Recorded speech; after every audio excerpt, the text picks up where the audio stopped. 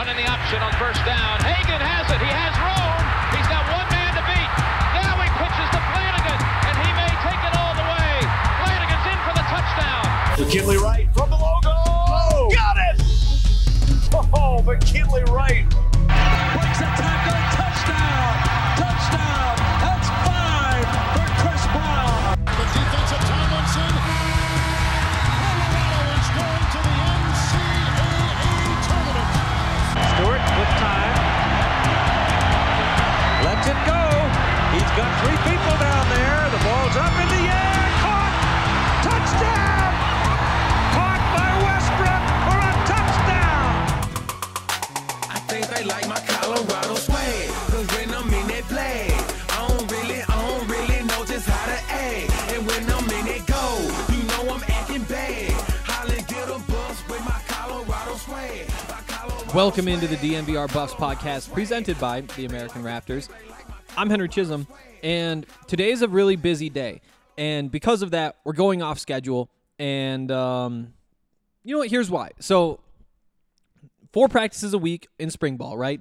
This is the final week of spring ball. Spring game on Saturday. Definitely go to that. It's going to be a great time. We'll be live after, by the way. Today, decided to change things up for a couple reasons. Instead of doing today's podcast tonight, after I get back from Boulder, which is where the practice is, where we're going to hear from the offensive coordinator, Mike Sanford, the defensive coordinator, Chris Wilson. Instead of doing that podcast tonight, we are going to do that podcast tomorrow. And we're doing that for a couple of reasons. The first reason, and honestly the biggest reason, is that the Nuggets have a game at 8 tonight. And it's a playoff game. And I have 2 options. One is I can go up to Boulder, do my work, head back down straight to the bar, and watch the Nuggets game at the bar and have a good time. So that's option 1. Option 2 is I go up to Boulder, come back from Boulder, come back home, do the podcast, cut up all the audio, do all that sort of stuff, and turn on the Nuggets game. Except the thing is that Nuggets game is on. I know this about myself. I will be watching the Nuggets playoff game. So decided to tweak the schedule a little bit, and instead of doing a podcast tonight, I'm actually just going to cut all that audio up tomorrow morning, and that'll be up tomorrow. So be on the lookout for that for sure. Sounds a lot better than staying up until midnight doing it, if I'm being honest. The other reason why we're doing that podcast tomorrow and this podcast right now is because there are a lot of things not related to those coordinators that I want to talk about today. The easy one is that there's a bunch of new commits, a couple new football players who we know will be joining the roster. I mean, three that we haven't talked about yet. So we got to get through all that. But also, The Athletic put out a story about Colorado.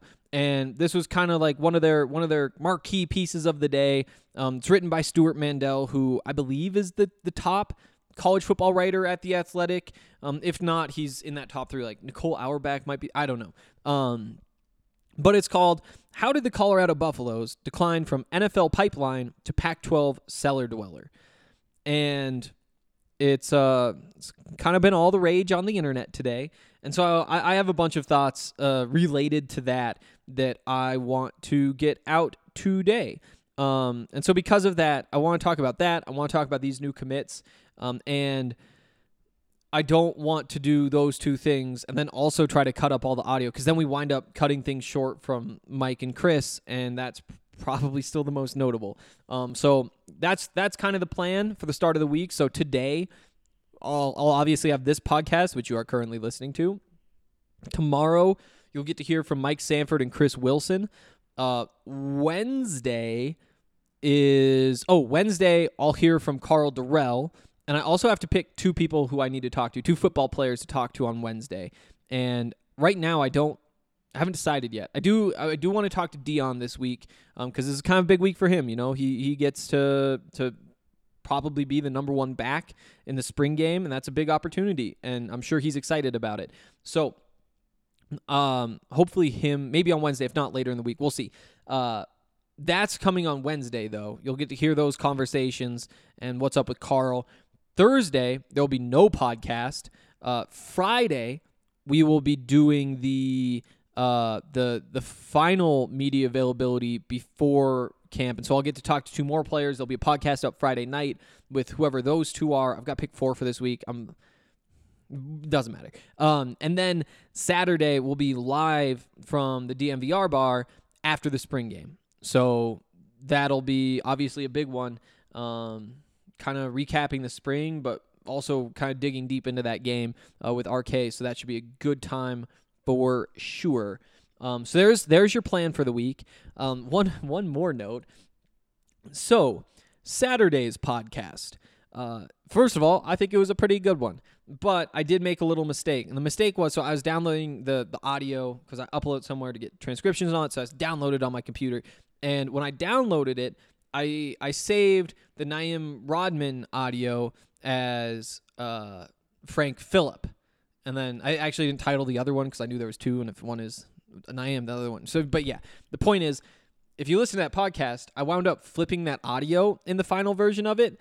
And I know that it confused at least a handful, nearly a dozen of you.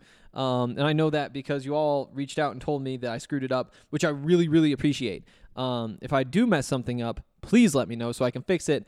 So if you listen to that podcast in like the first 18 hours or whatever that it was up, then you were probably very confused by the voices you were hearing. If you downloaded it after that, then you probably have no idea what I'm talking about right now because you got the fixed version. So that's what was up for that with that. Again, appreciate all of you for reaching out. It is one of those things where it's like, you never really know how many people are listening. Well, I guess you could because I get the reports of how many downloads and where they're coming from and all that. But until you screw something up, and people are pretty quick to be like, hey, you said this. I'm not sure, which, again, I appreciate that because now I knew to get it fixed. And there we go. I think that's it for all the notes. Here's one more fun fact before we dig in. I actually recorded this podcast already, and it was, well, not all of it. I got through like the first hour or so, and it was just me rambling about this Colorado story. And I was like, you learned a lot of things about your thoughts while talking, and there were a lot of ums and other things, and you can really probably cut this down into something quicker. So this is take 2 of my thoughts on the Athletics story. And they should come out a little bit smoother. So we're going to dig into that. Like I said, there's a couple more commitments. We're going to talk about those in the second half of today's show. And now that we're 7 minutes in, we get to actually start talking about what we're here today to talk about. And that is, how did the Colorado Buffaloes decline from NFL pipeline to Pac-12 cellar dweller? So at this point in the podcast, I feel like I should say, if you have a subscription to The Athletic, you might as well go read this. If you haven't already. Again, based on what I've seen on the internet today, I think most people have read this if they have access, but it might just frame things a little bit better if you can read it. If not, you can kind of imagine how it goes, right?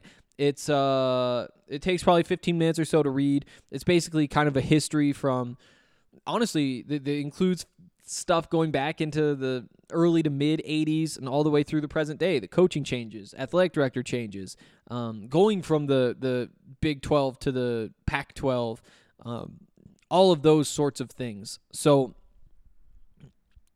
again, you have a general idea of the story. It starts with this. I mean, midway through the 1998 football season, the list of college programs with the most active players in the NFL looked like this. 1, Notre Dame. 2, Florida State. 3, Colorado. Goes through naming all of the different players who were there, how good they were, finished in the top 20 every year from 1989 to 96. They're in the top 10 in 5 of those 8 seasons, won the national championship. Very, very good football team. Very, very good football team. Since then, things haven't gone so well. A bunch of interviews in there from Alfred Williams, from Rick Neuheisel and Gary Barnett, Ryan Miller, the tackle, second to last 5-star that the Buffs brought in, all that sort of stuff. Here's one quote from Gary Barnett, and we're not going to go through this line by line because it just for a bunch of reasons. But again, you can imagine what it says. I knew what a struggle Colorado is, said Gary Barnett, the last head coach to win a conference championship in 2001, and now Colorado's radio color analyst. When new coaches have come in, and there have been a lot of them, they did not have an appreciation of the complexity of the job. It has probably looked like something that it isn't really. So there we go. They were flashback. They were really good. Talking about the national championship. The kind of Bill McCartney's approach to all sorts of different things, to recruiting and all of that sort of stuff.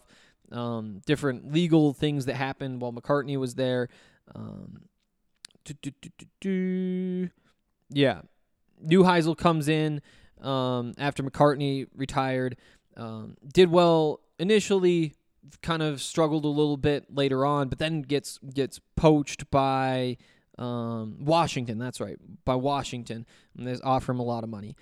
From there, you go through the Gary Barnett era, which again, he was 7-5, then 3-8, then 10-3, then 9-5, 5-7, 8-5, 7-5. You look at that now and say, solid stretch for CU head coach. At the time, obviously, the standards are higher. I mean, he got fired after back-to-back seasons where he went 8-5 and then 7-5 and was fired before the bowl game, which they lost. Today, do you get fired after that? Probably not. Again, scandals after that, some of the sorts of sanctions and things that the Buffs had to go through. Bringing in Mike Bone as the AD. Kind of interesting that Mike Bone, I think he hired Hawkins first of all, and then definitely hired Embry, and then hired Mike McIntyre, which is kind of a weird thing, right? Because he was fired pretty quickly after he hired Mike McIntyre. Obviously, the Hawkins hire was, in my opinion, probably the turning point, right?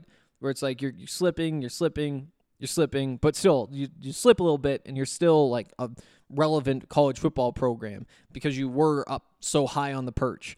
Then the bottom kind of falls out under Dan Hawkins, and it's, you've had flashes since, like Embry doesn't last long. McIntyre struggles early on with some bad teams that were probably not his fault that they were so bad because he came in after Hawkins, then 2 years of Embry. Has the 10-4 season, and then back-to-back 5-win season gets him fired. Mel Tucker, all of that, and then Carl is 8-10 as Colorado's head coach. Let's see, is there anything else in the story? Not really. I mean, the move to the Pac-12 is an interesting one. We'll dig into that, but I mean, there's kind of the bigger picture of what's going on and all of that sort of stuff. And now we can actually dig in. And again, like it's the story of CU football, right? And to me personally, like as I read through this, again, I didn't live this. I took this job in the summer of 2019, and that was my introduction to CU football. Like I'd watched the Rocky Mountain Showdown a couple times growing up. I think I watched the bowl game, the Alma Bowl, in 2016. I think I watched that Oregon State game when the Buffs were really hot in 2017, just because I grew up like a Denver sports fan, and my dad actually went to CSU, so I wasn't like a CU guy, but they're sitting there at 5-0 coming off the season they had. It got me to turn it on as somebody who's like a casual college or Colorado sports fan, or somebody who's a Denver sports fan but doesn't really care for CU, but I am a Colorado sports fan. So it's like, oh yeah, the Buffs, they're 5-0, they're coming off a good season, they have a chance to go 6-0. I watched that one and then didn't watch another game until I got this job. So that's, again, my kind of background. At the same time, though, obviously you read up on everything. You learn the whole history. You watch the YouTube videos. You read the stories. You go back through the clippings. On top of that, you spend every day with Brian Howell, who lived this whole life, has covered the team for 15 years or whatever. He knows all about everything that happened. And so you hear about the Dan Hawkins stuff in the story, and you also know like all the stories you heard from Dan Hawkins from Brian, or from Mark Johnson, or from the handful of people who I've heard about Dan Hawkins from who work for CU.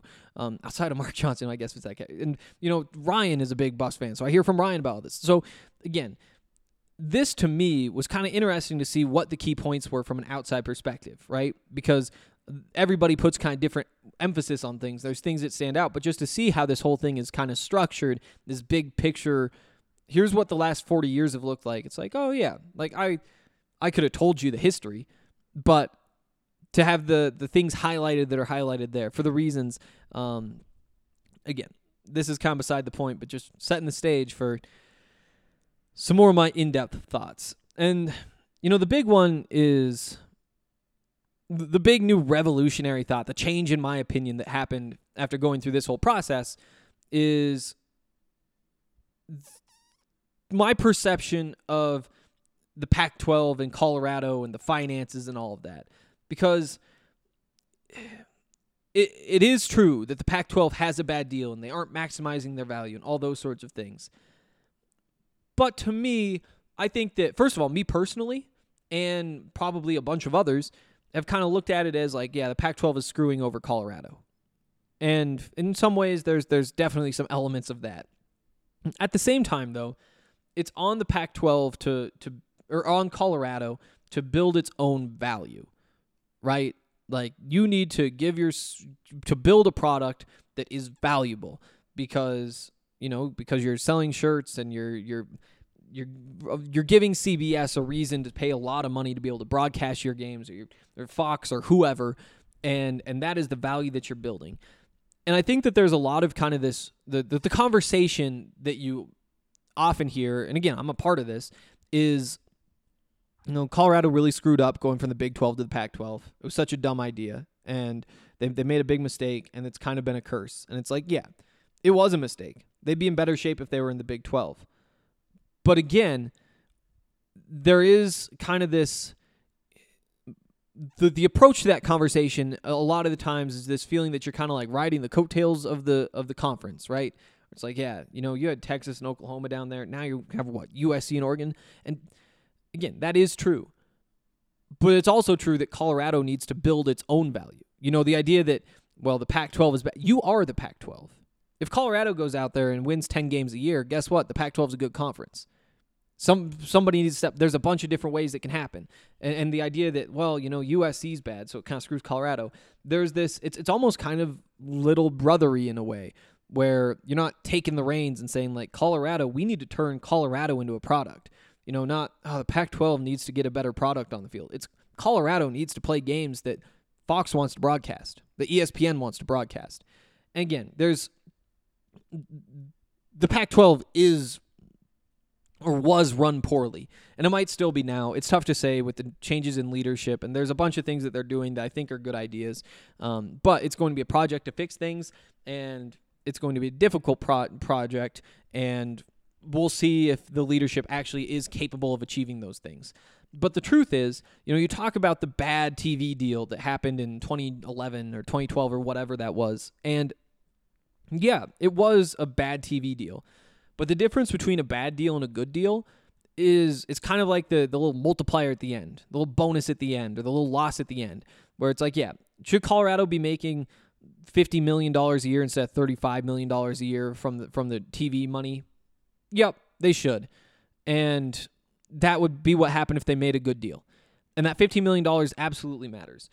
But building your program up so that we're saying, yeah, you should be making $60 million, $70 million, $80 million. That's what really matters. It's building the program up to the point where this little 20% swing at the end is, it still matters, but that isn't the difference between what the SEC is doing and what the Pac-12 is doing, right?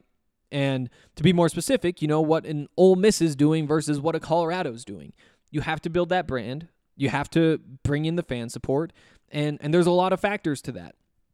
And to be honest, I do think that it all comes down to the fan base. You need to grow the fan base. You need to engage the fan base. We've talked about this idea before, that you can kind of just level everybody up in their fandom. That if you give good experiences, all of a sudden the guy who he turns on the TV and watches the important games in November, if you're in it, he instead of just watching those, maybe he watches the games in October. Maybe he watches every game. Maybe he watches half the games before that instead of none. Those sorts of things where you can just level people up as fans in the same way you can level them down. I was at the bar for the Nuggets game on Saturday, and there was a CU fan there, and we were talking about the different things. And one of the things that he brought up, and it's something you hear often, is, yeah, I'm not sure if I want to renew my tickets because of all the things, like whatever. And, it's kind of that opposite effect. Where you're moving backwards. And instead of turning the guy who watches every single game into a guy who makes a trip out. He flies out to LA for one of the LA games every year. Instead of doing that, you take the reverse step where instead of watching every game, he's like, I might turn a couple off because I have better things to do on a Saturday. And that is the game that you are always playing, and that, at the end of the day, is where your value comes from, is how many people support your program, how do they do it, how intensely, and sometimes just how much money can they offer. Because there's plenty of people who look at college football as, kind of their life. And they're willing to say, guess what? I have $1 billion. I'm willing to give a cut of that to my college football team every year to make sure that it's a good whatever. And again, we've talked about these other things too, where it's like, oh, you don't want to renew your season tickets because you have a bad time. They were 4-2 at home last year. Like, it's. I get, like, big picture, there were other things going on behind the scenes. You weren't necessarily showing up to the stadium expecting a win every time. But, again, you did, it was 2-1 with the win. So I guess 4-3 if you came down to the A&M game in Denver, too. But it's been half a decade since the Buffs have had a losing record at home. So, yeah, there's all that stuff. Again, like, I don't want to say that they're bad fans, and I think that there just aren't enough, and I think the fans that the Buffs do have, you need to kind of level them up in that intensity. Again, like, if you're listening to this podcast, you are not part of the problem, right? If you're tuning in to listen to somebody talk about CU every single day of the week, you are one of the intense fans who the Buffs don't need to worry about you, right? Or at least not yet. Go 0-12 a couple seasons, and who knows, maybe. But I don't want anybody listening to this should to feel called out.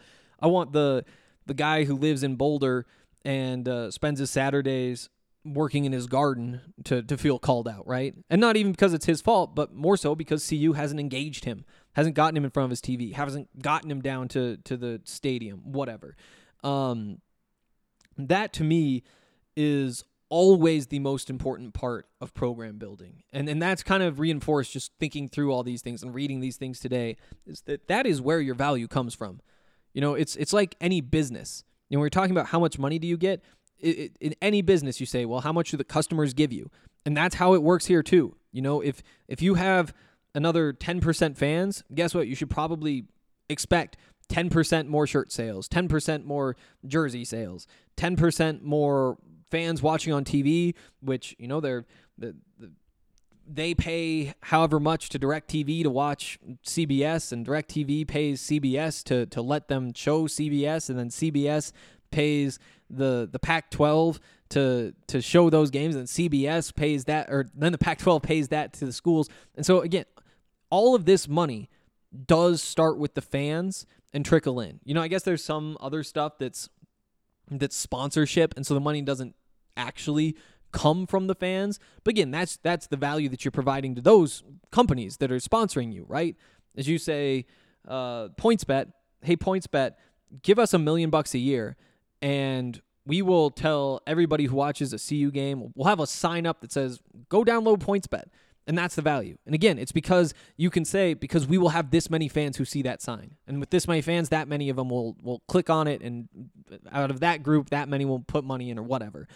So remember that when you're trying to grow how much money that you have, at the end of the day, it comes down to your fan base and the size of it and how committed it is, and also just how much money they have to blow on things like college football.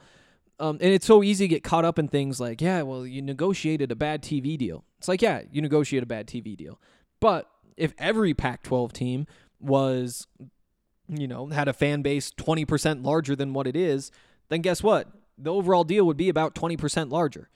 And, you could still blow 10, 15, 20% on the margins by negotiating a bad deal, but that's focusing on this little last piece, kind of that the little maximizing, like, how do we maximize what we have instead of just making sure you have more? It's, if you go down and you're at a farmer's market and you grow carrots, and you have two options to either say, like, hey, look how good these carrots are. Like, look, these are the best carrots. These carrots will do this for you. We're going to sell these carrots really well. And it's like, yeah, sell those carrots really well, but also bring a shit ton of carrots so that you can sell more carrots in the first place and hopefully get a better price for them too if you do a good job selling them. So I do think that piece to me is always the most important, and that is reinforced today. And we'll talk about why that's hard to do in Boulder. But I think it's also just worth remembering that, yeah, I've talked about this part in particular a whole lot. You have students to indoctrinate. Like, you are just fed fans. You are just being fed fans. And it's up to you to decide what you do with them. Can you turn these, I don't know, whatever, 10,000 18-year-old kids who are just planted into your stadium for six Saturdays a year, can you turn them into lifelong fans who are going to be giving you money for 50 years after they graduate? That's challenge number one. And you need to do everything you possibly can to turn them into fans. You know, whether it's giving them free tickets, like the idea that they have to pay $100 to get in the games. It's like, yeah, it's not a huge barrier. Take away every barrier though, because this is, it's like what? It's like investing in education. They say, like, yeah, you put $1 into funding education. It turns out to be $8 to the economy later on. There's a probably half-true stat from the economics major hosting your podcast. But it's that same thing where this will pay off over decades, and it's just worth it.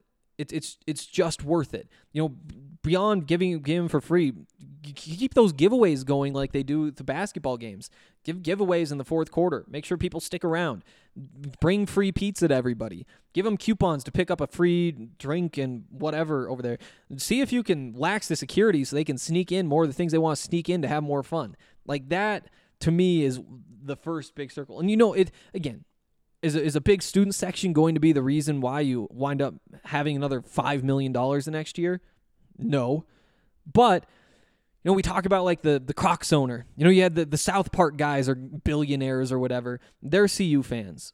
But they aren't quite CU fans to the level where they're just handing over half that money to the college. You know, Crocs guy, if when he went through CU, you had indoctrinated him, maybe you're picking up another $5-10 mil a year from that guy because they sell a lot of Crocs, and that money is out there. That money is out there, and I think focusing on the Crocs guy might be the wrong approach.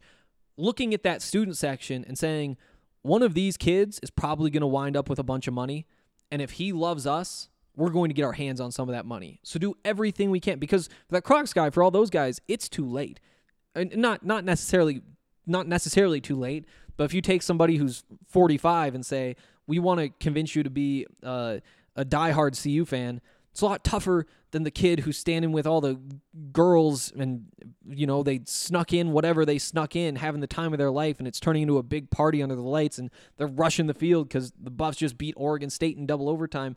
Getting that kid to be a diehard CU fan is so much easier. And yeah, the benefit doesn't pay off for quite a while, but that benefit does pay off. And, you know, a little bit of positivity here. That pandemic in some ways helps. Like, and it's terrible that it happened, and it's not worth the trade-off, obviously. And CU lost some money as well. Not saying we need more pandemics. We do not. But the one real big perk for Colorado is that you had so many people who were at whatever level of fandom who said, we want to go to this football game. You know what? We've been locked up inside. I haven't seen a football game forever. I used to go to 1 or 2 a year. You know what? It's week 1. It's football. It's new Ralphie. Let's get out there. Or there's however many who just said, like, we just want something fun to do on a Saturday. In the student section, you had 2 classes of students who were there for the first time. You know, your freshman class from this year, obviously, first time as students. Year before that, those freshmen didn't get to go to any games. So they feel like this is their first game. It is their first game. So you wind up having these higher turnouts for these different reasons. And because of that, people have a better time when there is a big turnout. You know, that's just the way a student section works in particular, but football as a whole. It's sports as a whole. If there's a bunch of fans singing and chanting and yelling and cursing and getting fired up, that's a better fan experience for everybody. And so by increasing the fan experience, you increase the odds of these people coming back, and with more people coming back, that fan experience. So you have this little positive cycle that's going on. You have this great student section, and you're not probably going to make money off them for another 15 years outside of like, yeah, we'll buy the cheap tickets, the cheap season tickets that young alumni get. And then after that, we'll buy a couple hats every year or whatever. Down the line, if they wind up with more money, who knows? Maybe they're donating, and who knows? But that's the long game, and that's what needs to be always focused on. And you go to these donors and pick up what you can now, but you have this good thing going. Keep that going. Keep fans happy. And honestly, who knows? If they hadn't gone 4-2 at home last year, then where would we be? Like, it still wasn't like a dream game day for every fan who went. We went to those tailgates. We held those tailgates, and we had people come by and we talk and be like, yeah, probably going to lose this one too. Oh, Arizona's in town. They lost 17 in a row. They're still probably going to beat us. And that's not the environment you should be having before games. Like, it'd be nice if it's, yeah, let's go kick some USC ass. This is the year. This is whatever. That's the environment that you want to have. And most of those were cleaned up. Again, you're 4-2 at home in last season, so it's not like it was terrible, miserable days. But you did have losing lingering over that. Still, the fact that you were able to win those games, that the environment was good, that's probably going to help season ticket renewals. Although that effect is likely canceled out by the overall losing and how they lost and whatever. But there are some thoughts on all of that. And kind of where I think the direction needs to be pointed. You got to get people engaged. And there are plenty of people who are engaged. You got to kick them up a notch and do everything that you possibly can to get more fans in, because again, fans provide value. And winning provides value too, because if a game's on CBS, how often or what percentage of the viewership is Colorado fans? What percentage is just national football fans? I have no idea. It could be 10% Colorado fans, but because it's a national broadcast, since it's one of the 3 games you can watch over the air, whatever, 90% national. And so you do need to have the winning to get some national attention as well. But again, it all starts local. And the Buffs are in a tough place for that, right? The Buffs are in a tough place because what Boulder is now is not necessarily like a football community, especially like when you look at Texas. Like down in Texas, all anybody cares about is football. Louisiana and Mississippi, like football is life. Football is life. And you also look at most of those SEC schools, and they are not competing with an NFL team. And they absolutely are not competing with the smallest market to have all 4 major sports teams. That's just a tough break for CU. You can talk about, yeah, you have the Broncos down the road. The football fans are going to gravitate toward the Broncos because, first, they're one of the brand names in the NFL. Yeah, they've been down for a couple years, but what? They've had more losing seasons in the last 5 years than they have in the 40 prior to that, whatever that stat is.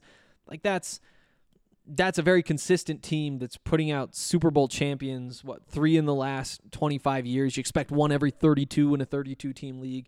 Like, that's really tough to compete with, and they have a strong foothold here.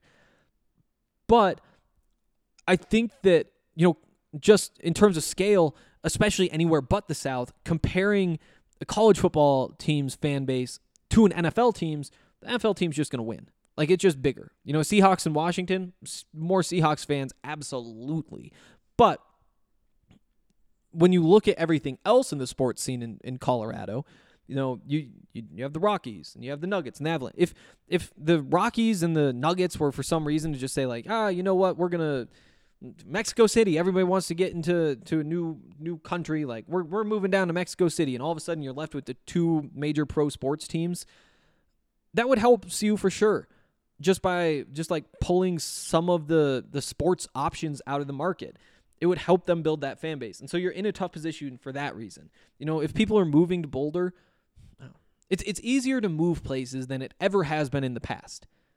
Still plenty of barriers, but easier than ever.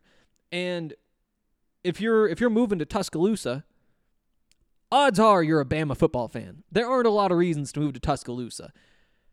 If you're moving to Boulder, you might like hiking or rafting or biking or skiing or just cute little small towns or paying seriously high prices, or you like you partake in whatever you partake in, and it's legal there or easier there or more culturally accepted to whatever, tabs of whatever. I don't know. But there's a lot of reasons to move to Boulder. You're not just getting diehard football fans influxed in. You're not building that culture up just organically unless you really do win, unless you kind of take hold of the people who are there. And again, there's so many levels to all of this. Again, you want to try to get Colorado up to Bama's level. It's not just about pulling in another 3,000, 5,000, 10,000 whatever fans from the Boulder area. That's not going to do it. You got to do some more work on recruiting. You got to do some more work on all sorts of different stuff. You got to upgrade the facilities again, probably. You've got great facilities, but you want to go toe-to-toe with Bama? Probably need to upgrade those again at some point. You're not just one step away. There isn't one fix-everything solution. But if you want to make sure that the program is in a good place down the road, at least build the bones up, like that's where you start to me. It isn't, well, we got to put all of our resources toward maximizing this TV deal. Yeah. It'd be nice, and you better put some resources toward that. You got to think about what's going on decades from now, though. And what's going on decades from now is that you have however many fans you have, and the more you can build that fan base between now and then, better equipped you're going to be to deal with whatever the challenges are down the road. It'd be one thing if you were right around the corner from a Pac-12 championship, from a CFP appearance, and you can go all in on right now. Build for the future is my big thought here. And it's, again, you're gift-wrapped all these kids. Indoctrinate them. Do whatever it takes. Give out free shirts. Give out free shots for all I care. I mean, there's ways to do it. So there we go. Shout out to that student section. They did great. They were everywhere. They were loud. They were one of the best in the Pac-12. That was true for football and basketball. And things are going well. For whatever reason, whether that's moves the athletic department made, whether that's all pandemic-based, whether that's the football team winning 2/3 of its home games and putting a good product out there, letting people end the night happy, or at least happier than when they started. You still might get halfway home on your drive and be like, well, yeah, it was a great win over Oregon State. Are we really going to beat Oregon next week? And then after that, go beat whoever, and then whoever, and then whoever after that, so that we'll be eligible for a bowl game? Probably not. But, every win helps. Again, it's particularly hard to build that fan base when you're losing in college football, just because of the way the sport is structured, right? You look at, take the NFL, football, for example. Go football to football. If you're 5-6 heading into week 12, or you had your bye week, so week 13 of the NFL season, you're still very much alive. You might need to finish 4-1 to feel good about your playoff chances, but you're very much alive, and you really didn't do anything. If at some point you're 5-6 in college football, you're fighting for a bowl game, and nobody gives a freak about a bowl game at this point. Nobody cares, unless it's the Rose Bowl or the Orange Bowl or one of those. Nobody cares about a bowl game. So when you just look at how it's built, and 4 teams out of 130 go to the college football playoff, all of a sudden, you got teams who 3 weeks into the season are out of the running. And that doesn't mean the season's over, because you can also play for conference championship. There's kind of 2 tiers of success in college football. But for that conference championship, you need to be almost perfect. In some conferences, you don't even get to go to the championship game. It's not about finishing first of 6 in the regular season. It's finishing first of 12 or whatever. So for Colorado, if you start conference play 2-2, then what are you saying? You're saying we got 4 weeks left in the season and we have to be perfect, and it still probably won't be enough. That's what's so rough. That's what's so rough. To not have that.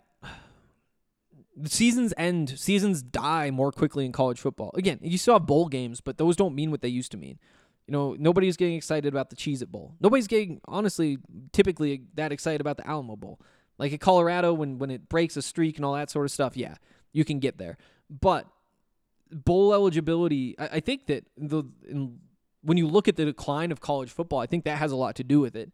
It's just that so many teams are out of it early. And you know, when Colorado, like I said earlier in the podcast, when Colorado's sitting there 5-0 and they've got a game against Oregon State, a game that they should win, that's exciting. That's, for me, somebody who I think had once ever in my life turned on a CU game. A couple times my dad had the Rocky Mountain Showdown on. It's like, yeah, I like the Nuggets. I like the Avs. I really like the Broncos. I like the Rockies. It's like, oh, everybody in this little community, they're all tweeting about this game. Might as well turn it on. It's Saturday. I'm hanging out at home. I'm in college, whatever. Might as well turn it on. The Nuggets probably just ended, whatever. So I turn it on. And I think that there's another world where if you could get into the playoffs at 9-3, which again just isn't practical for college football. I don't know how you fix any of this. If you're looking for 9-3 on the year, well, guess what? If you're 7-2, I'm turning those games on. Right? And I think it's just easier to suck people in. Now, at the same time, this is something that Dre and I talk, Andre Simone from DNVR, we've talked about this sort of stuff before, and particularly when we're talking about expanding the college football playoff. I love the idea for the reason that it gives more teams a shot. It keeps more programs in it late in the season. It engages those fan bases. People just want that. And then on top of it, the tournament is way more fun. Playoff football is what it's all about. That's the best thing that's ever been invented is playoff football. Dre's point is that there's no sport that has a regular season that's so important as college football's. College football is all about the regular season. And then there's like a couple games at the end from a couple teams to shake a couple things out. It's the only sport where the regular season is that important. And I agree. From a national level, it's incredible. Like if you're a casual college football fan, you aren't like a diehard of a team, then it's like, yeah. When you get down to the final week of college football, guess what? There's 3 teams that need to win to stay in the college football playoff. Sometimes they're playing each other. Sometimes there's 6 or 7, depending on how things shake out. And those games are really exciting. The week before that, there's twice as many, and those are a lot of fun just to watch and be like, oh, is Bama going to choke? If Bama chokes here, they could be out, and that open up a spot for whoever. And that part of it is really fun. But if you're a fan of 90+% of college football teams, and that's kind of what you're tuned into, you know, you watch Colorado football and maybe you catch another game every weekend, you're not all that engaged by that just because your team has been out of it for quite a while. Or maybe recently, depending if we say it's 90+%, but 50% of teams are out of it months before this. And I don't know, should they have a chance in national title? I don't know. I don't know, but it'd be more fun if they did, right? If you could say, oh, at least they get to go to the tournament and they'll get a chance against Bama. Who knows? Maybe you take them down. Maybe you pull off the upset. Whatever. It's just there's issues in college football, and that's hurting everybody. There's issues in the Pac-12, and that's hurting everybody in the Pac-12. But also, there is something to the idea that it's not just about whether you can maximize your value. It's about building that value. And then that's hopefully where Colorado is focused and hopefully what they're working on. Because again, does it suck that you went from the Big 12 to the Pac-12 and then the Pac-12 sucked? Yep. And you lost money because of that, and that money typically does translate to wins in college football. That's just the way it works, which is dumb in its own right, but here we are. At the same time, does getting into the Pac-12 South and seeing USC just flop for a decade, it kind of opened a door for Colorado, and it's a door that Colorado didn't take advantage of. You know, you got one season where you won the Pac-12 South. There were opportunities out there.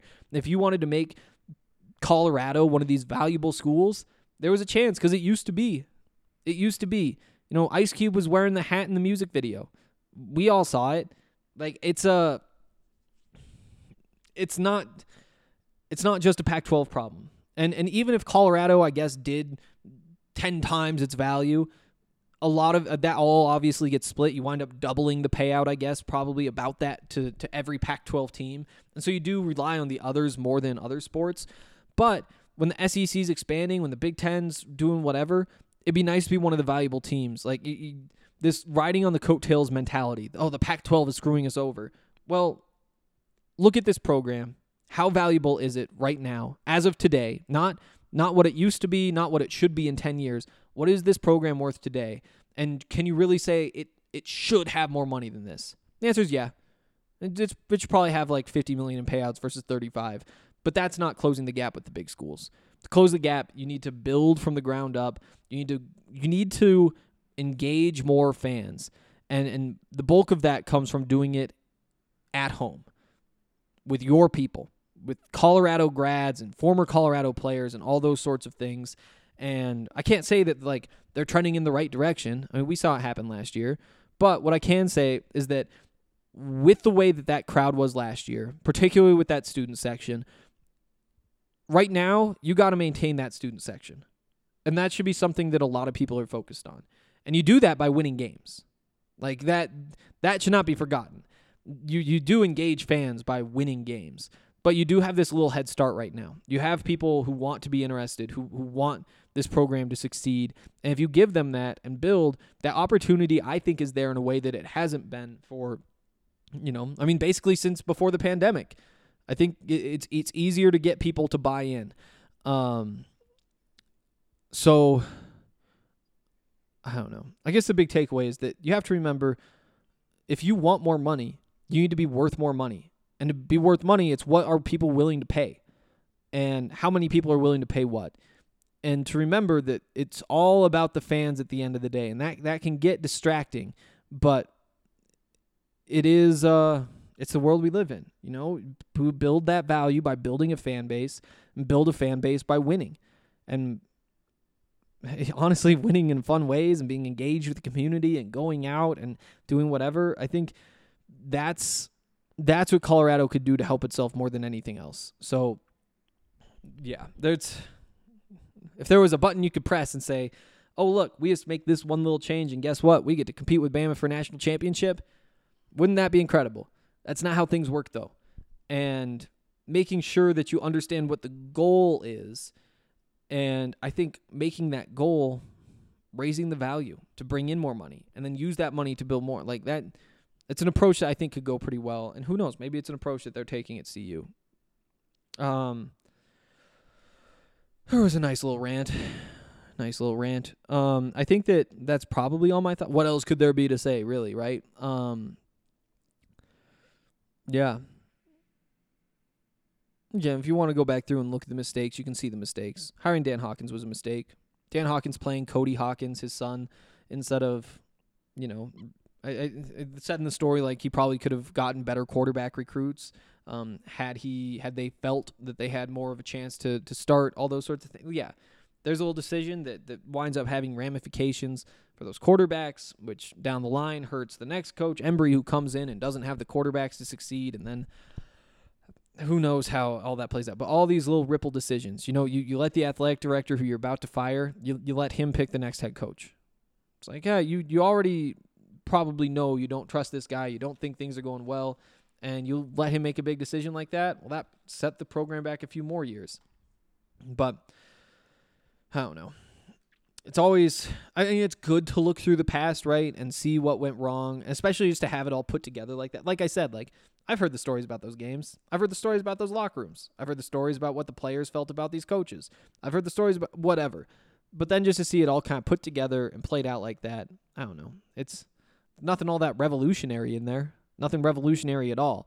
But it does give us a reason to kind of go down this, not that I went on like a history track, but I guess maybe some alternate history. Like, if you just had that Crocs guy, if you had hooked him when he was at CU, where is the program now? I wonder, I'm just going to Google wealthiest CU grads and see what comes up. Wealthiest CU grads. Notable alumni, list of Boulder, famous university, 10 most famous CU Boulder attendees. Do they have a lot of wealthy grads? Okay, we'll click on that and see if anything comes out. Yeah, this was probably better research beforehand. But there are people who graduated from CU with money, and there are ways that CU could have approached that to make more money, and it's approaching them before they have money. That's typically a key with rich and famous people, right? Show up to them when they're rich and famous, they won't want anything to do with you. Show up before that, be a good person. Don't be there for them, So, I guess we can probably move along. It does feel like I probably have more to say, but hell, we can come up with more in future days. There is one more thing. And I kind of talked around this, but the one other thing that he did say, Stuart Mandel in this story, he has pointed out how other schools have that pseudo owner. That's what he called it. Just somebody who kind of acts like an NFL owner over a college program, and they let him do it because they get so much money. And Colorado doesn't have that. And I don't think I've addressed that like directly, but when we talk about the Crocs guy, like that's what you're thinking about, right? I think their example is like Phil Knight at Oregon, or I guess Oklahoma State has a guy who's similar to that. But this person who just pays a lot of money, pays for probably whatever, $10 million a year, $50 million a year, who knows what the number is.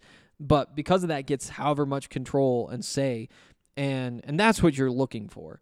Because as terrible as that is, like it's like you look at the USC situation, they had whoever their super booster was, and I think he actually died recently, which was sad. But some of the takes that were coming out from USC fans at the time was, I mean, he has been the guy who picked out some of these coaches, and while it's great to have all the money, you're also giving power to somebody, and if that person doesn't use that power well, you pay the consequences.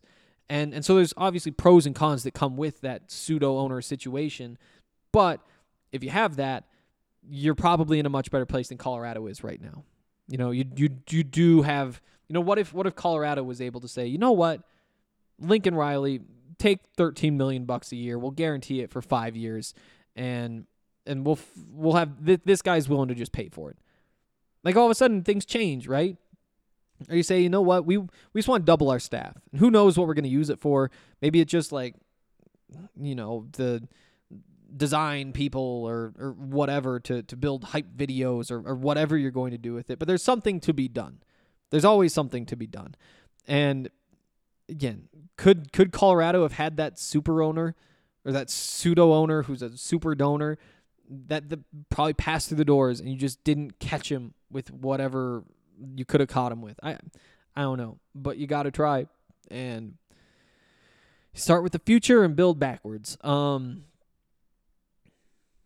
Okay, we can move along. Breckenridge Brewery is incredible. Drink their beers. Like I said, I'm going to the DMVR bar tonight. I had a few Breckenridge beers.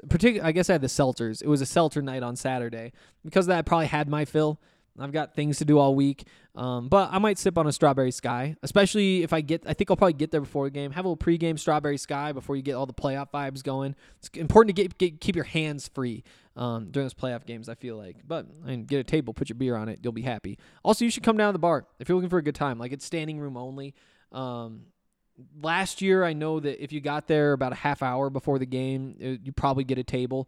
I don't even want a table, like I said. Let me stand and scream. But it's packed, just hundreds of Nuggets fans, and the environment's incredible. It's honestly a better environment than at the stadium, at the arena for those games. So come on down, drink some Breckenridge beers, have a good time. Hopefully the Nuggets can even the series out. And if they do, I mean, that's the weird thing about these 7-game series, right? Is if you're down 2-0, you feel like you're in trouble. But also, the formula for winning as the underdog is steal one road game. And you didn't get that done early on, but you get other opportunities. It's like, yeah, every team's probably going to win its home games, kind of what you'd expect. So you feel like it's a loss if you're 2-0. If you tie the series at 1-1, all of a sudden you're in a great position. You have home court advantage the rest of the way, and it's a tied series. So it is a very important game for that reason. For a bunch of, it's a playoff game, but it's gonna be a wild night. It's gonna be a wild night for sure. Breckenridge Brewery, though, that's those seltzers, Good Company hard seltzers. Definitely get your hands on those. DraftKings Sportsbook, we've got some cool offers going with them. The first one, the one that you should really get in on, is you bet $5 on any team to win any game in these NBA playoffs. You'll get $150 in free bets instantly. You don't have to get your bet right. Just immediately $150 in free bets in your account. It's an awesome deal for new users, so definitely get in with that. And all DraftKings Sportsbook customers can bet on NBA hoops with same-game parlays. You get to combine multiple bets from the same game for a bigger payout. More legs you add, more money you can win. Plus, each day of the first round, you get a risk-free bet up to $10 if your same game parlay doesn't hit. So you got to make sure you're getting in on that because you get the free bet anyways. Throw $10 down on something because why not? Download the DraftKings Sportsbook app now. Use the promo code DMVR. Bet $5 on any NBA team to win their game during the first round of the playoffs. You'll get $150 in free bets instantly. That's promo code DNVR at DraftKings Sportsbook, an official sports betting partner of the NBA. Must be 21 or older, Colorado only, new customers only, minimum $5 deposit. Restrictions apply. See DraftKings.com/sportsbook for details. Gambling problem? Call 1-800-522-4700. Okay. Also, want to tell you guys about Ripple. If you guys are into marijuana, you might also be into Ripple. Even if you're not into marijuana, then the Ripple could still be for you. The way that it works is it's like this little packet, just this little tiny packet, like the size of like half of your index finger probably. You just rip the top off, you pour it in your drink or in your food or just straight on your tongue if you want the fastest experience, I think is the word they use. But it starts absorbing within 10 minutes. You can depend on a consistent experience every time. It's clinically proven to hit 2 times faster than the leading gummy. Most importantly, it's the consistency that really stands out. You know, a lot of people are scared off by edibles because you take it and then it's like, well, what's going to happen? And you just don't know. And then maybe you're an hour in and you're like, I don't think anything happened. So you're like, oh, well, I'll take another and see if that does the trick. But then it hits you, and then the second one does too, and then all of a sudden, whatever. So that's why you go with Ripple. It's a consistent little packet. It's scientifically proven, actually by Colorado State University, which we don't like, but they did good work here. It's a randomized placebo-controlled trial with real people. Results were published in a peer-reviewed journal. You can pick up Ripple at Colorado's premier dispensary. That's Lightshade, with 11 convenient Denver Metro and Aurora locations. The Barnum location is now open. It's 1 block off of 6th and Federal, and it's the biggest Lightshade store. It has specialty products not offered at other locations, and for 420, they have 5 of their best-selling products. They'll be buy one, get one for $1. It's a great deal. It goes on from April 20th to April 26th, so get in there. Remember that podcast listeners also get 25% off all non-sale items with the code DNVR. Shop online at lightshade.com for pickup or visit a Lightshade location near you. Okay, back into Buff stuff. Like I said, some commitments came in over the weekend, right? Those were all over the weekend? Yes. Had to double check. It was actually kind of fun how it panned out because we wound up getting to write about them and then immediately after another one came out. But what we're going to do is just touch on these 4. We have 4 to get to. 4 new players. That's right, because there was a transfer in there too. Oh boy. Let's just go. Actually, let's not go chronologically, but we're going to start with the first one, and that was Andrew Metzger, the tight end from Regis Jesuit High School. This actually happened on the 14th. What was the 14th? Today's the 18th. So like Thursday last week, but we didn't have a chance to talk about it last week, so we're going to talk about that now. Andrew Metzger comes in from, like I said, Regis Jesuit, local prospect. I'm actually going to pull up 24/7 right now because I know they didn't have the composite ranking because I think 24/7 had graded him, but nobody else had. So we'll see what that looks like as well. It's kind of fun just to get on that website and instead of having to like search for Colorado, you just go to recruiting rankings and go down, and they're number 10 in the country right now. But we'll get to that later. Yeah.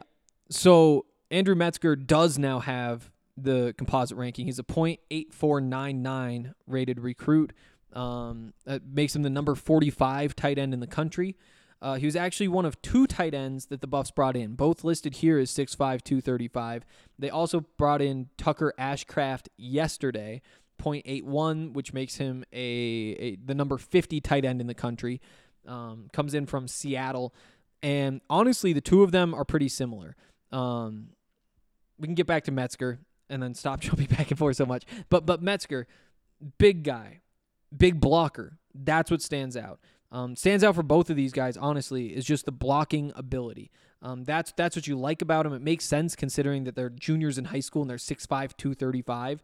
But they can get that job done, and I think that makes sense right now considering that you're going to lose Brady Russell here pretty soon.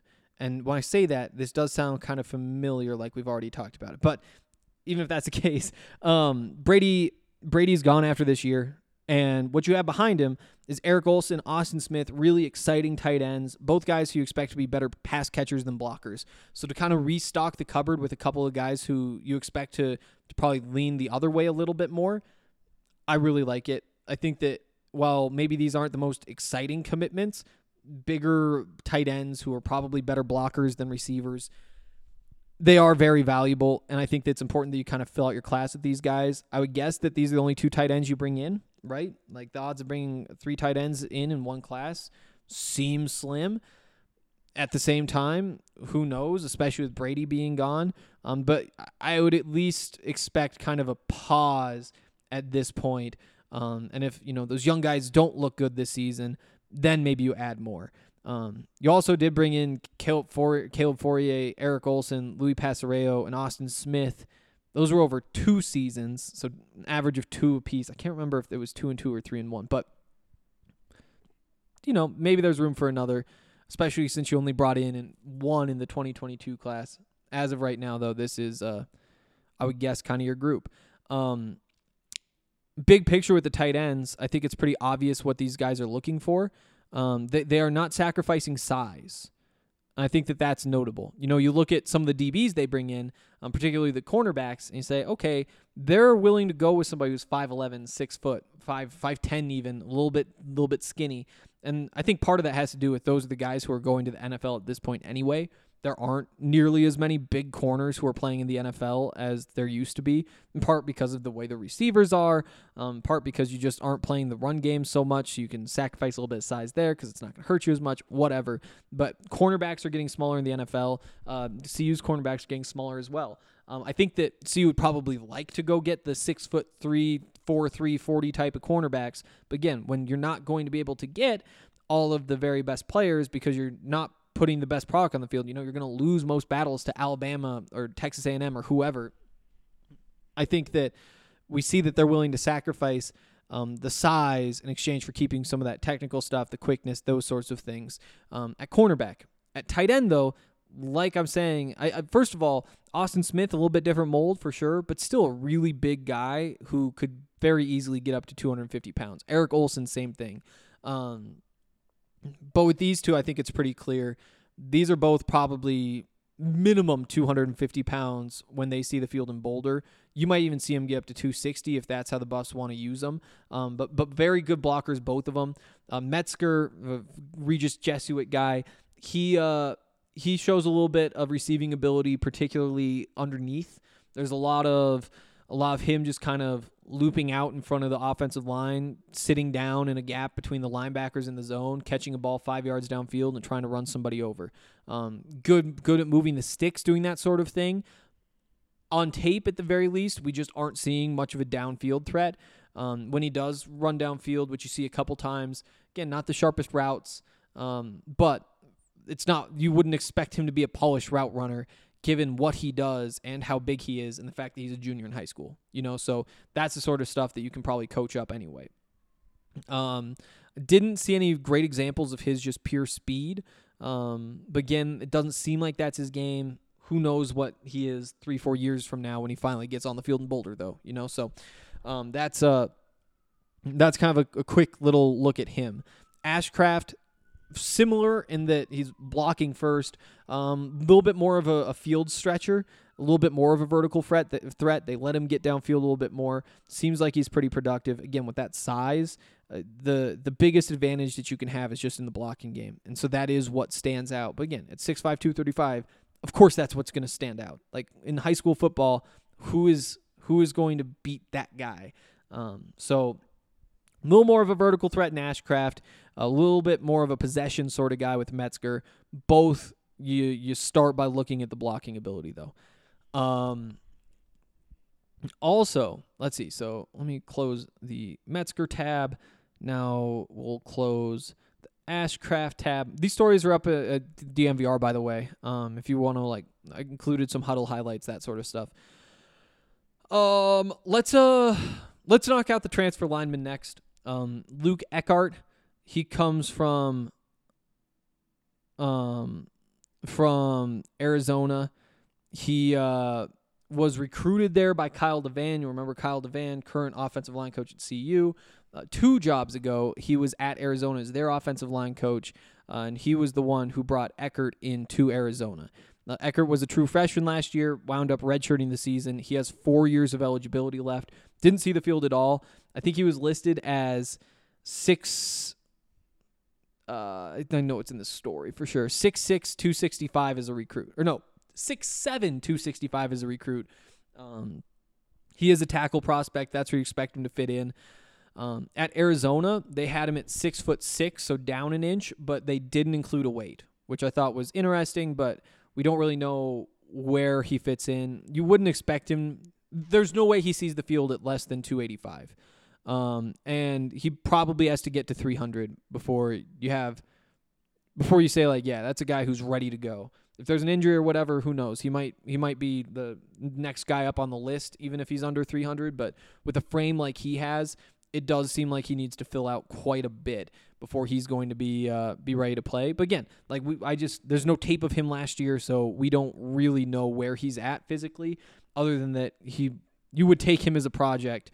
And that was a project that Kyle DeVan wanted to take when he was at Arizona. But he's coming up to Boulder. We'll see what happens there. I don't expect him to factor in this season. I think that next year is kind of when the door opens, but probably the year after that is when you say, okay, this is go time. And at that point, he could play 2 years if he follows that plan. Which, again, for a lineman is about what you expect. The reason for that, again, is that the Buffs just don't have any senior linemen. Their tackles are probably going to be Frank Phillip, who's a junior, so he'll graduate after next year. And who knows, maybe he leaves early. But then Jake Wiley will leave the year after that. So I think that's when you look at Luke Eckert and Travis Gray and Carter Edwards and Jackson Anderson, all those guys, say like, maybe that's probably when the door really opens for Jared Christian Lichtenhand too, although he could be a step ahead, just because he was kind of that number 3 tackle last year. Yeah, I think he was number 3. He might have been number 4. I think he was the number 3 tackle off the top of my head. So that's what this is looking like. So don't expect him to step in and start, but next year, expect him to compete. Year after that, I think there's probably 4 guys competing for 2 spots. So there we go. One more commitment to hit, and we probably save the best for last. Again, we don't want to lean too much into the recruit rankings or whatever, but hey, this is the new number 1 on the list. He's a .89 recruit. That means he's pretty close to being a 4-star. Just looking through these, I would guess that somewhere has him as a 4-star. I could be wrong, but I think at some point he was a 4-star. I can't find him anywhere though. But again, .89 recruit. That makes him the best in the class. Just for comparison, second best is AJ Newberry, the running back. So when we talked about him last time, and Adrian Wilson, so remember AJ Newberry, the running back, Adrian Wilson, the safety, both committed from Texas last week. Neither of them had their ratings yet because they hadn't been rating by all the services. Newberry comes in at .86, Adrian Wilson at a .85. Newberry's now the number 2 of the 9 recruits. Adrian Wilson now the number 4 of the 9 recruits. So you'll remember I had Wilson ahead of Newberry. So I stand by that. But if you were concerned by the fact that they weren't all rated, you can push those concerns to the side. As I was saying, though, for context, when we go back to that 2020 recruiting class, that was the big one for CU. Ashad Clayton was a .928. Jason Harris, a .90. Christian Gonzalez, a .895. Brendan Rice, a .894. Brendan Lewis, a .8847. And then Jake Ray at .86. CJ Turner would have been the number 5 recruit in that class, falling just behind Christian Gonzalez and Brendan Rice, right ahead of Brendan Lewis. So again, very good pickup when we're trying to look back. And you know, that number 2 prospect for Colorado, again, bit of a drop off there down to the .8646, but that's just slightly ahead of where Jake Ray was, as Jake Ray was the number 6 in that class. So, so it's funny. Brendan Rice is a .8949 in that class. That was a 4-star. So with that .89 flat, CJ Turner, the Buffs' new linebacker commit, very close to surpassing that threshold.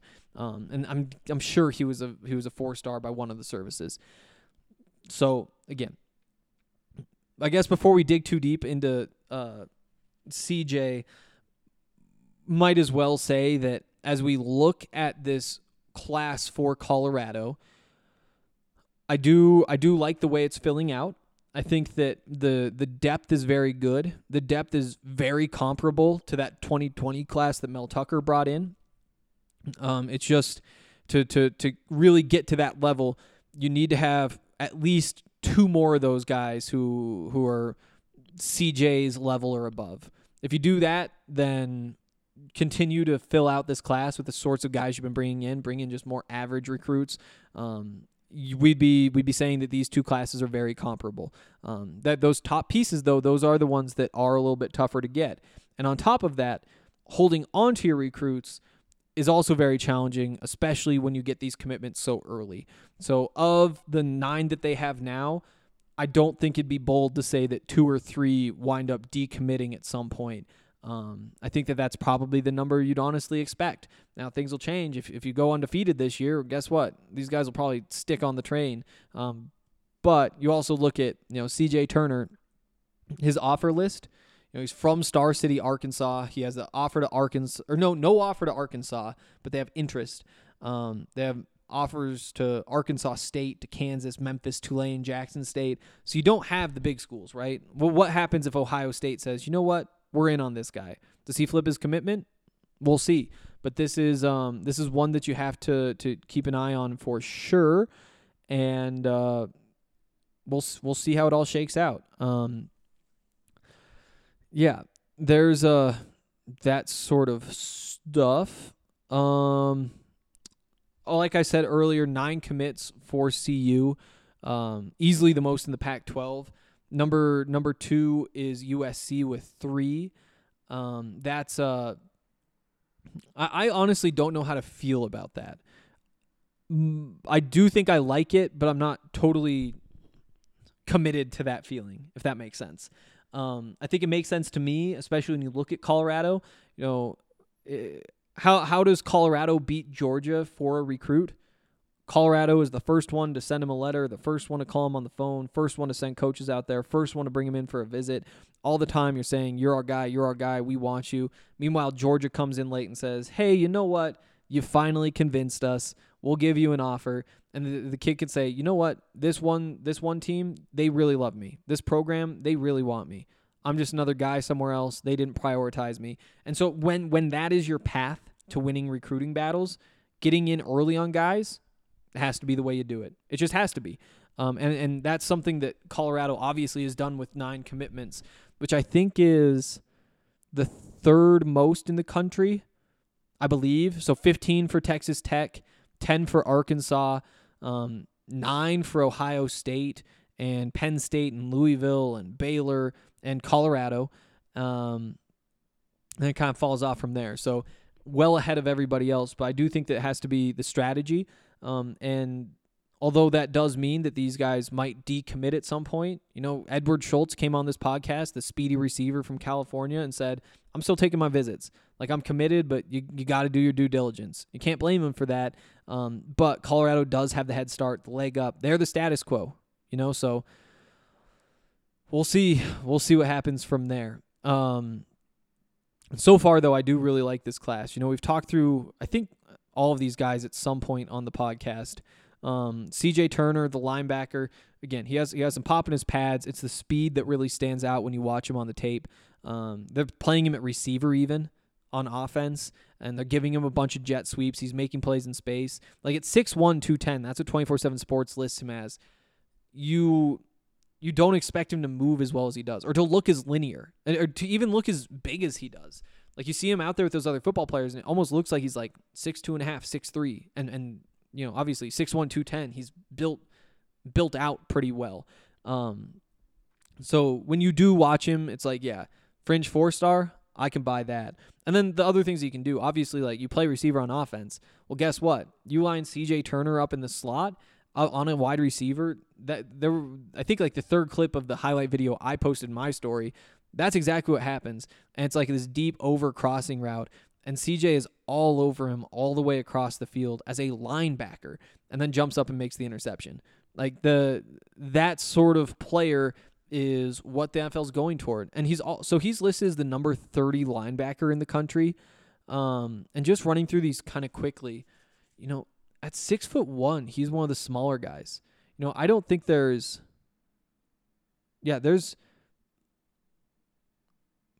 let me double check to make sure I don't say something dumb.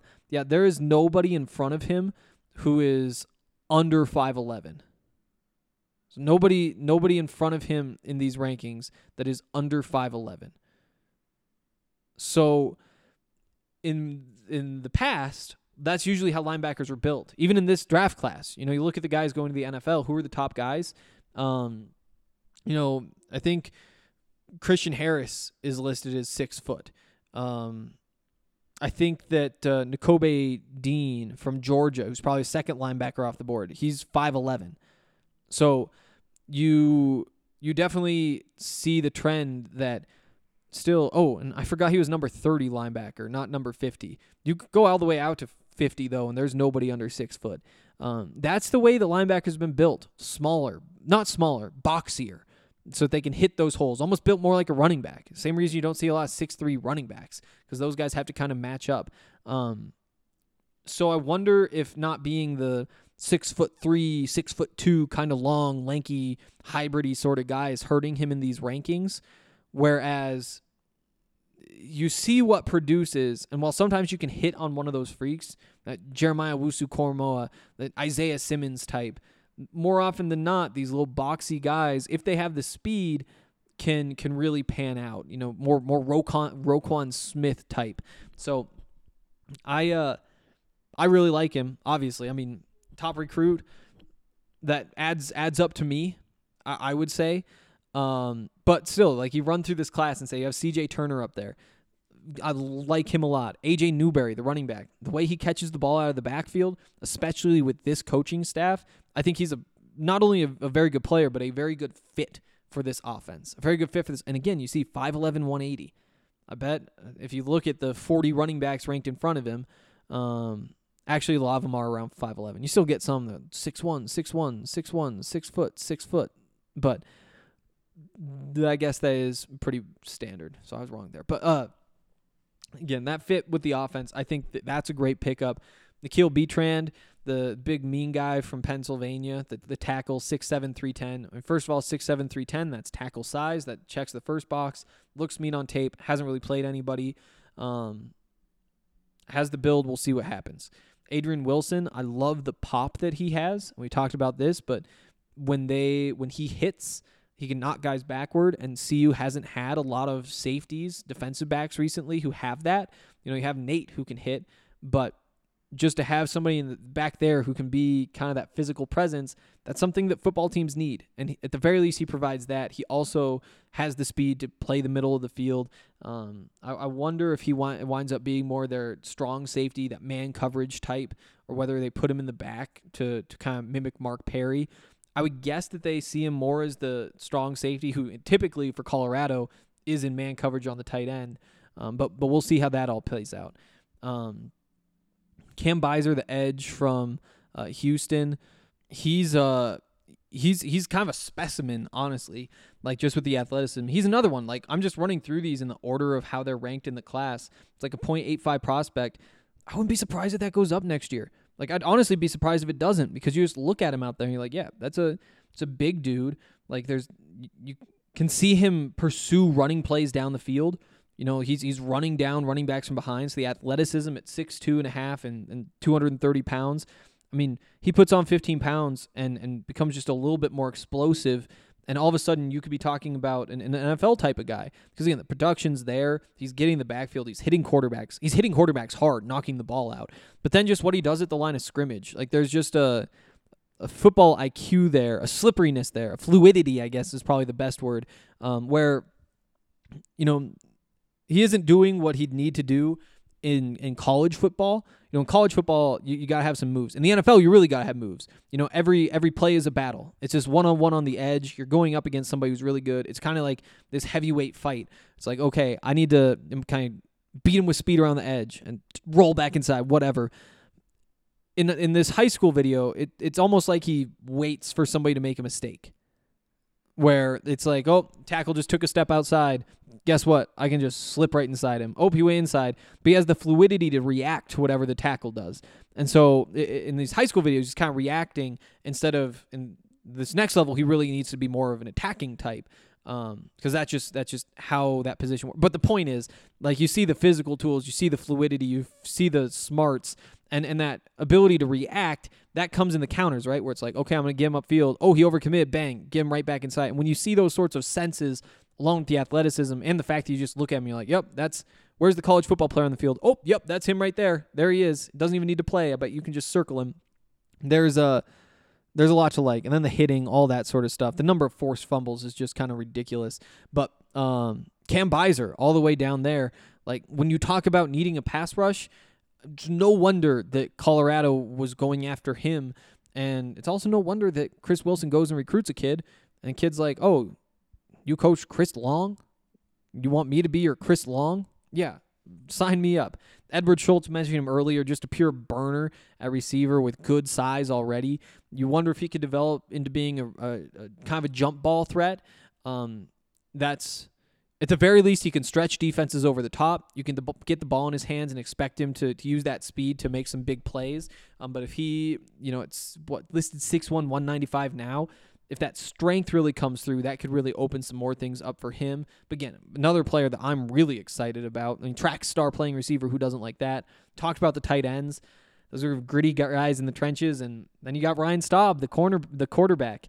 So who knows what he'll provide. A little undersized, but isn't it kind of wild that what it comes down to at the end of the day is just like, well, is the quarterback good? Because if the quarterback's good, everything's going to work out. If not, it doesn't. But at this point, yeah, is this going to be the number 10 recruiting class in the country, number 1 class in the Pac-12? No.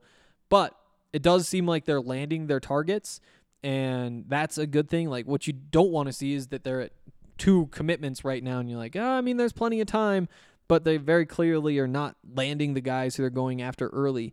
I think that this is a good group.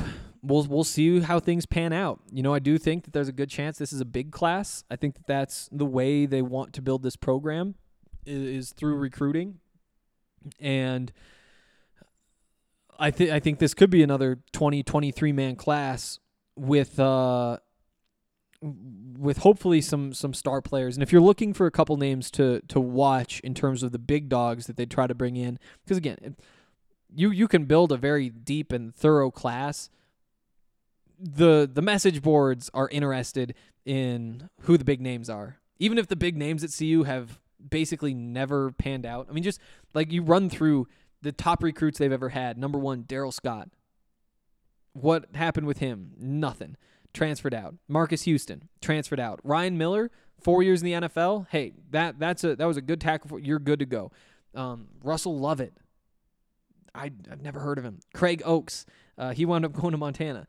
Yuri Wright. I'm not sure if he was good here. I know that he wasn't like a big panning out type of guy. Lynn Katoa, Quinn Sipniewski, Gabe Neuheisel.